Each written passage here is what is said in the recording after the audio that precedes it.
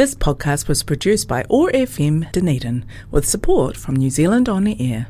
Disabled Persons Assembly Notable Radio Show, a whole new attitude coming your way on Otago Access Radio. DPA is the voice of all disabled people, whether the disability be physical, sensory, learning, psychosocial or age-related.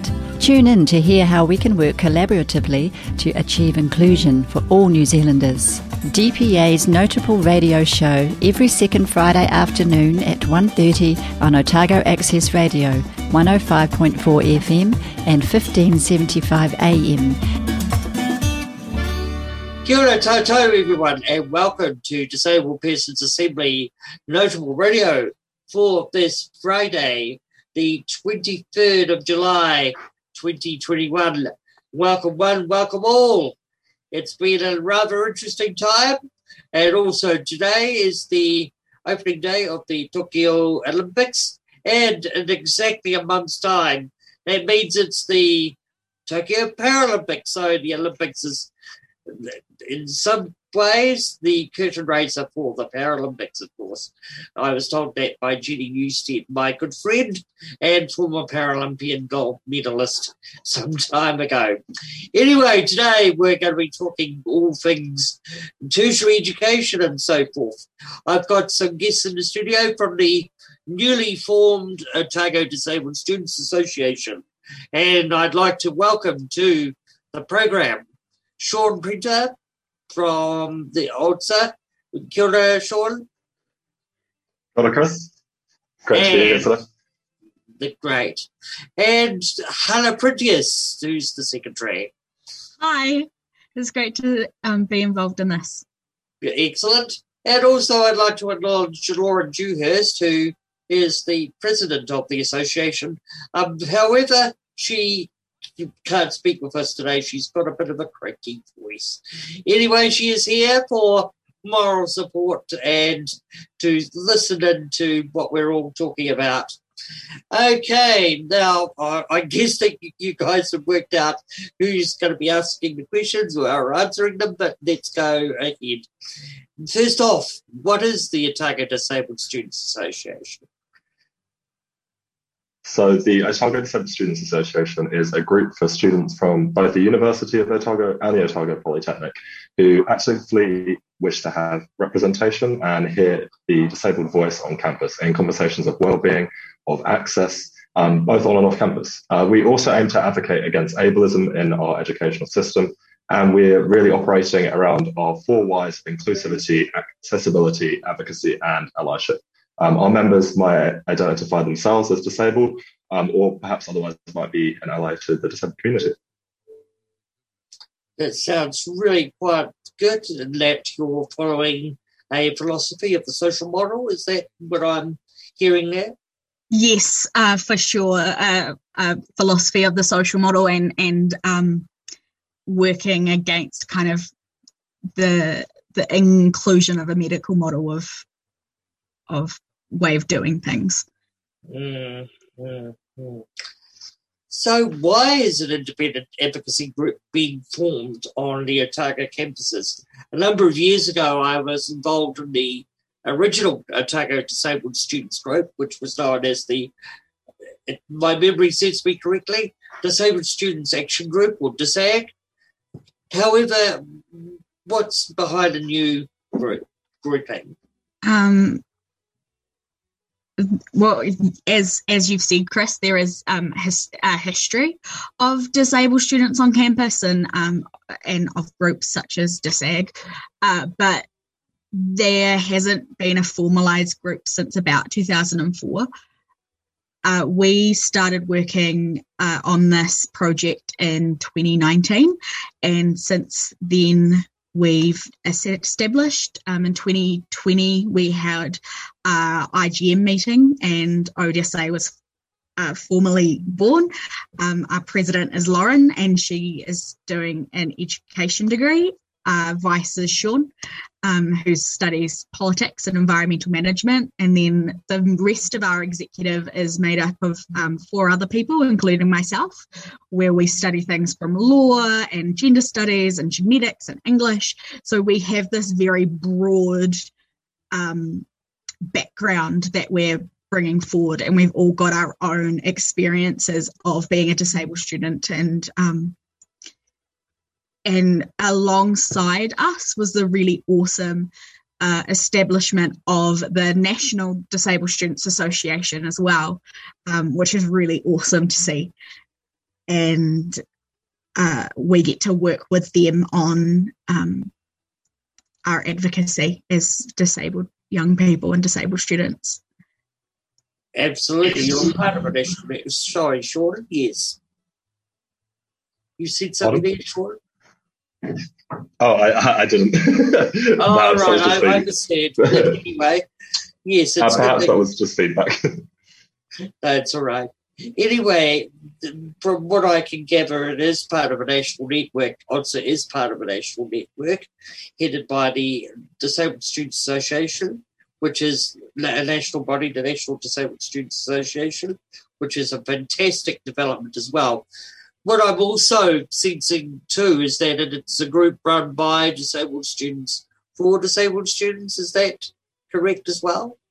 Yes, yeah, absolutely. Mm.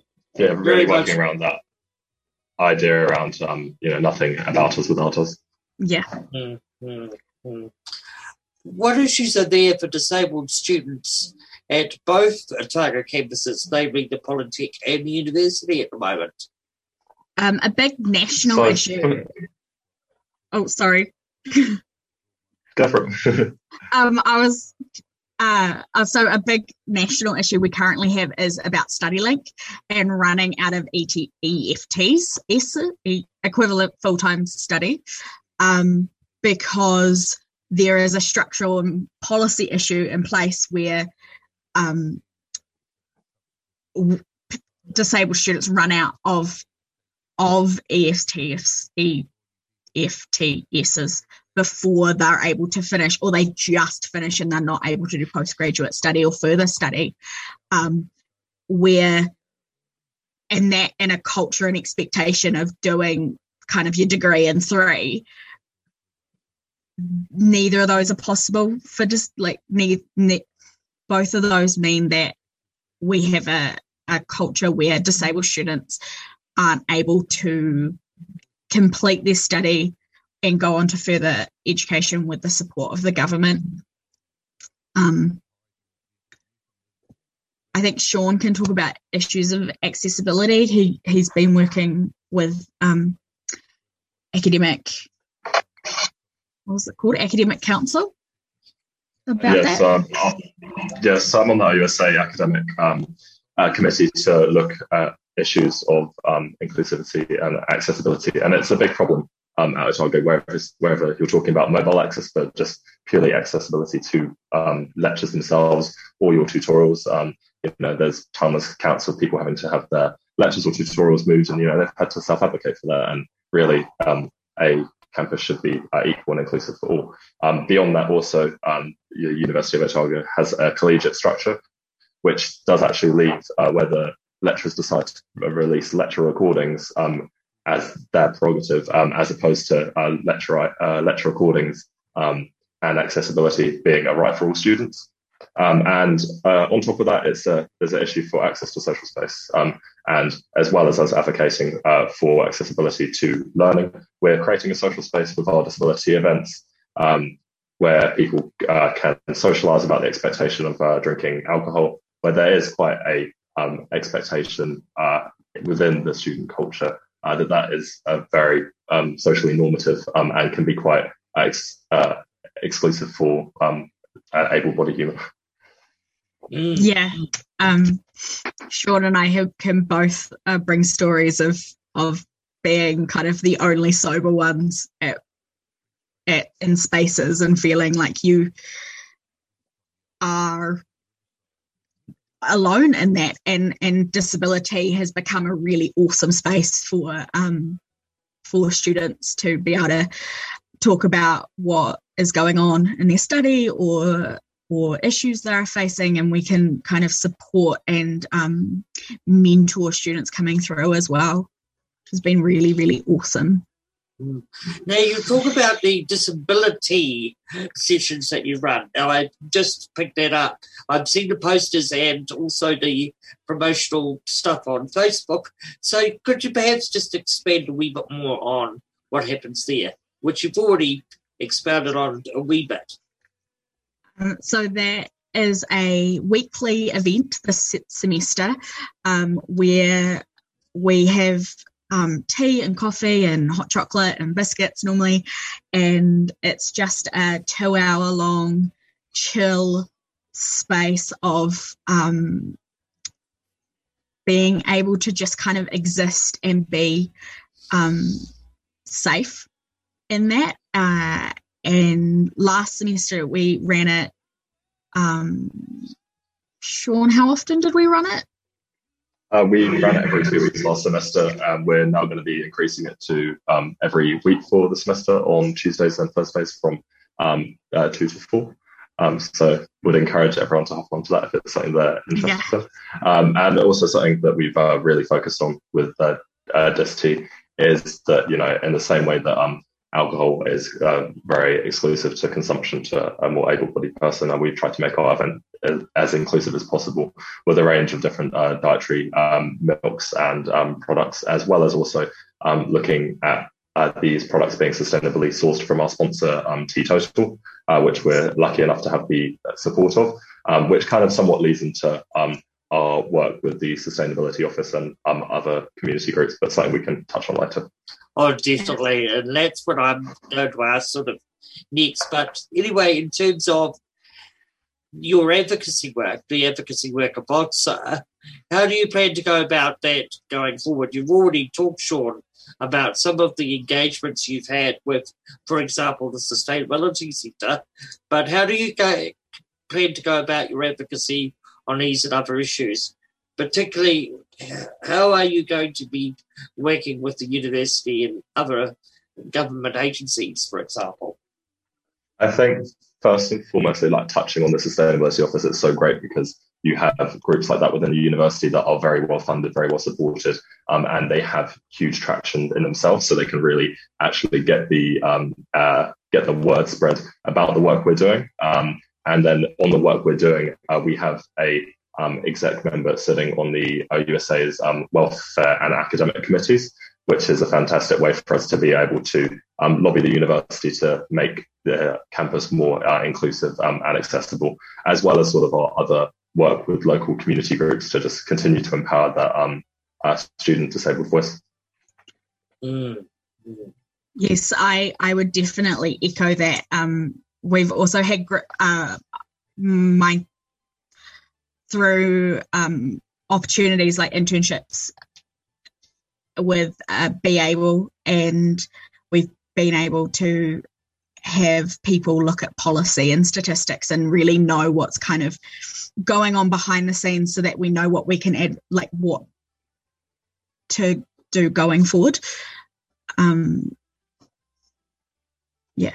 Should be I think absolutely on what Hannah was saying, it just means that we can have a more targeted approach because we know the sort of demographic that we're working with at uni. We can see that the enrolment for disabled students is increasing, whether that's as a result of destigmatizing disability or whether it's a result of the university becoming more accessible. You can see that there is a revolution of a change of thought or a change of accessibility, and so we're really trying to take that momentum.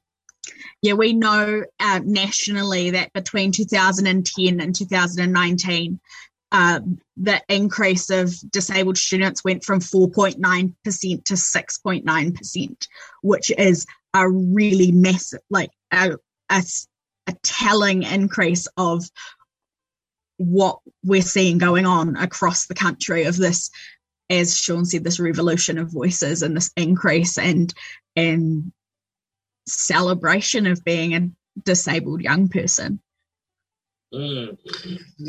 Still, though, the figure of 6.9% may not be as great as for non-disabled people enrolling in education. It's still there's still that gap, isn't there?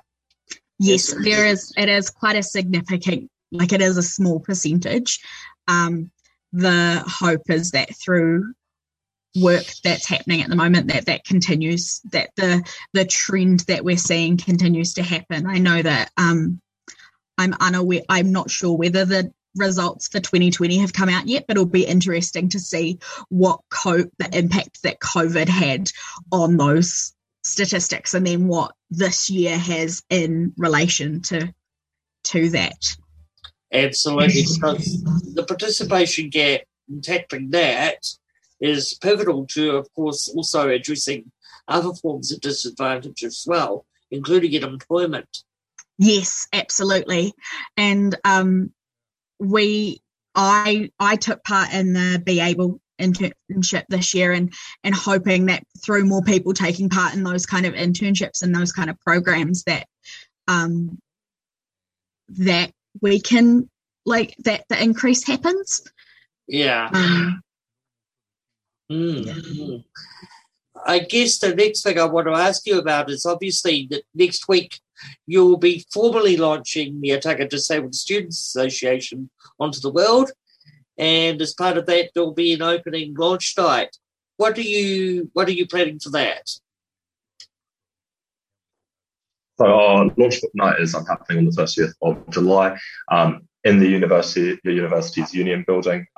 It's an invite-only event, but we're very much looking forward to celebrating the work of our key supporters, members, and other important groups in the area which we endeavour to form a relationship with. The event itself is going to be provided for as far as catering goes by Kind Company. Again, really trying to stress our commitment to inclusivity as they can cater for a variety of dietary requirements. Our event is going to be sponsored by the Disability Information and Support, which is a fantastic service which we're blessed enough to have on campus, and will continue to enable us to empower the disabled student voice. We're going to be having a raffle at the event where we will raise money for the club, and this raffle is is provided for by sustainable sources from the local community. Again, stressing forming those connections with local community groups. And more than that, we hope to really just showcase all the great mahi that we've been doing, and continue the momentum. Yeah. That sounds really good. And for those who are interested, again, when and where will you be having your regular disability meetings? It's called disability, isn't it? Yeah. Disability. T added to it. So those happen regularly. So Tuesday this week, and then Tuesday, Thursdays alternatively, from 2 till 4 in OUSA Clubs and Socks building in the Otago room. And disability is a safe space for chill socialisation where people can meet others and share experiences in such a space where, while enjoying a hot beverage, we are kindly sponsored by DIS again and by Teetotal, and we cater for a variety of different dietary needs and have been able to make really community, and it's become kind of like, it's such a nice thing to be able to go to every week. So I really encourage everyone to come. That sounds excellent. Lastly, what future do you both hope to see for disabled tertiary students, not only in Otago, but elsewhere in Aotearoa? I think first and foremost, just like holding our institutions and our greater society to legislation internationally, which we are bound to. The Convention on the Rights of Persons with Disabilities, and also looking at, for example, Otago's commitment to the UN's Sustainable Development Goals, when inclusivity and diversity and inequalities are being so stressed. And so it's really a case of echoing our 4 Ys on accessibility, advocacy, allyship, and inclusivity, and trying to create a more equal and fair Aotearoa. Yeah, and working with the National Disabled Students Association as well, and which are currently working with universities and polytechs across the country to start more DSAs and elevate the voices of disabled students, and being just a part of that process and that project as a whole is very exciting for the future of us as a group, but also us as a national body. Which is a really important thing that Hannah touches on, is the importance of our networking, our relationships with all these other community groups, because it really is it's the impetus behind the movement and behind the community that we're creating. You know, we have our relationship with the Donald Beasley Institute and CCS Disability, for example, are so pivotal in all the work that we're doing and in us achieving our ambition. That's great, and it's good to hear. We're also very keen, as you know, as DPA, to build bridges, to build relationships with you at the local level, and I will be there on the launch night, as you know, representing DPA. It's fantastic that we've been able to dialogue as we have been regularly, but it's really good to talk with you a bit more fully today. Anyway, I'd like to thank Hannah Prentice, Secretary, and Sean Printer from the Otago Disabled Students Association, and also, most importantly, Lauren Dewhurst, the President, who wasn't able to be on air but is there with us, here with us in spirit, just offline, well, actually off audio, but she's been listening into the whole proceedings. But anyway, thank you very much, Lauren, in particular, Sean and Hannah. Anyway, that brings the show to a close for this fortnightly edition of DPA Notable Radio. We'll be back on air on Friday, the 6th of August at 1:30 p.m. for another edition of DPA Notable Radio. And I can tell you we've got a guest coming on in the form of that blind woman, Julie Witt, who'll be talking about her new disability awareness responsiveness game to enlighten us as to what that is. Anyway, I'll be seeing you on the 6th of August. And by the way, this show is available as a podcast on the Access Radio app. See you all on the 6th of August. Ka kite aloha. Disabled Persons Assembly is Aotearoa New Zealand's first pan-disability organisation, acting as the voice of all disabled people, whether the disability be physical, sensory, learning, psychosocial or age-related. Dunedin meetings are held on the second Wednesday of each month, and we can provide free transport assistance and a New Zealand Sign Language interpreter when required. If you'd like to know more, call Chris Ford on 476 7579 or 027 696 0872. And you'll find our national website at www.dpa.org.nz. Disabled Persons Assembly, a whole new attitude.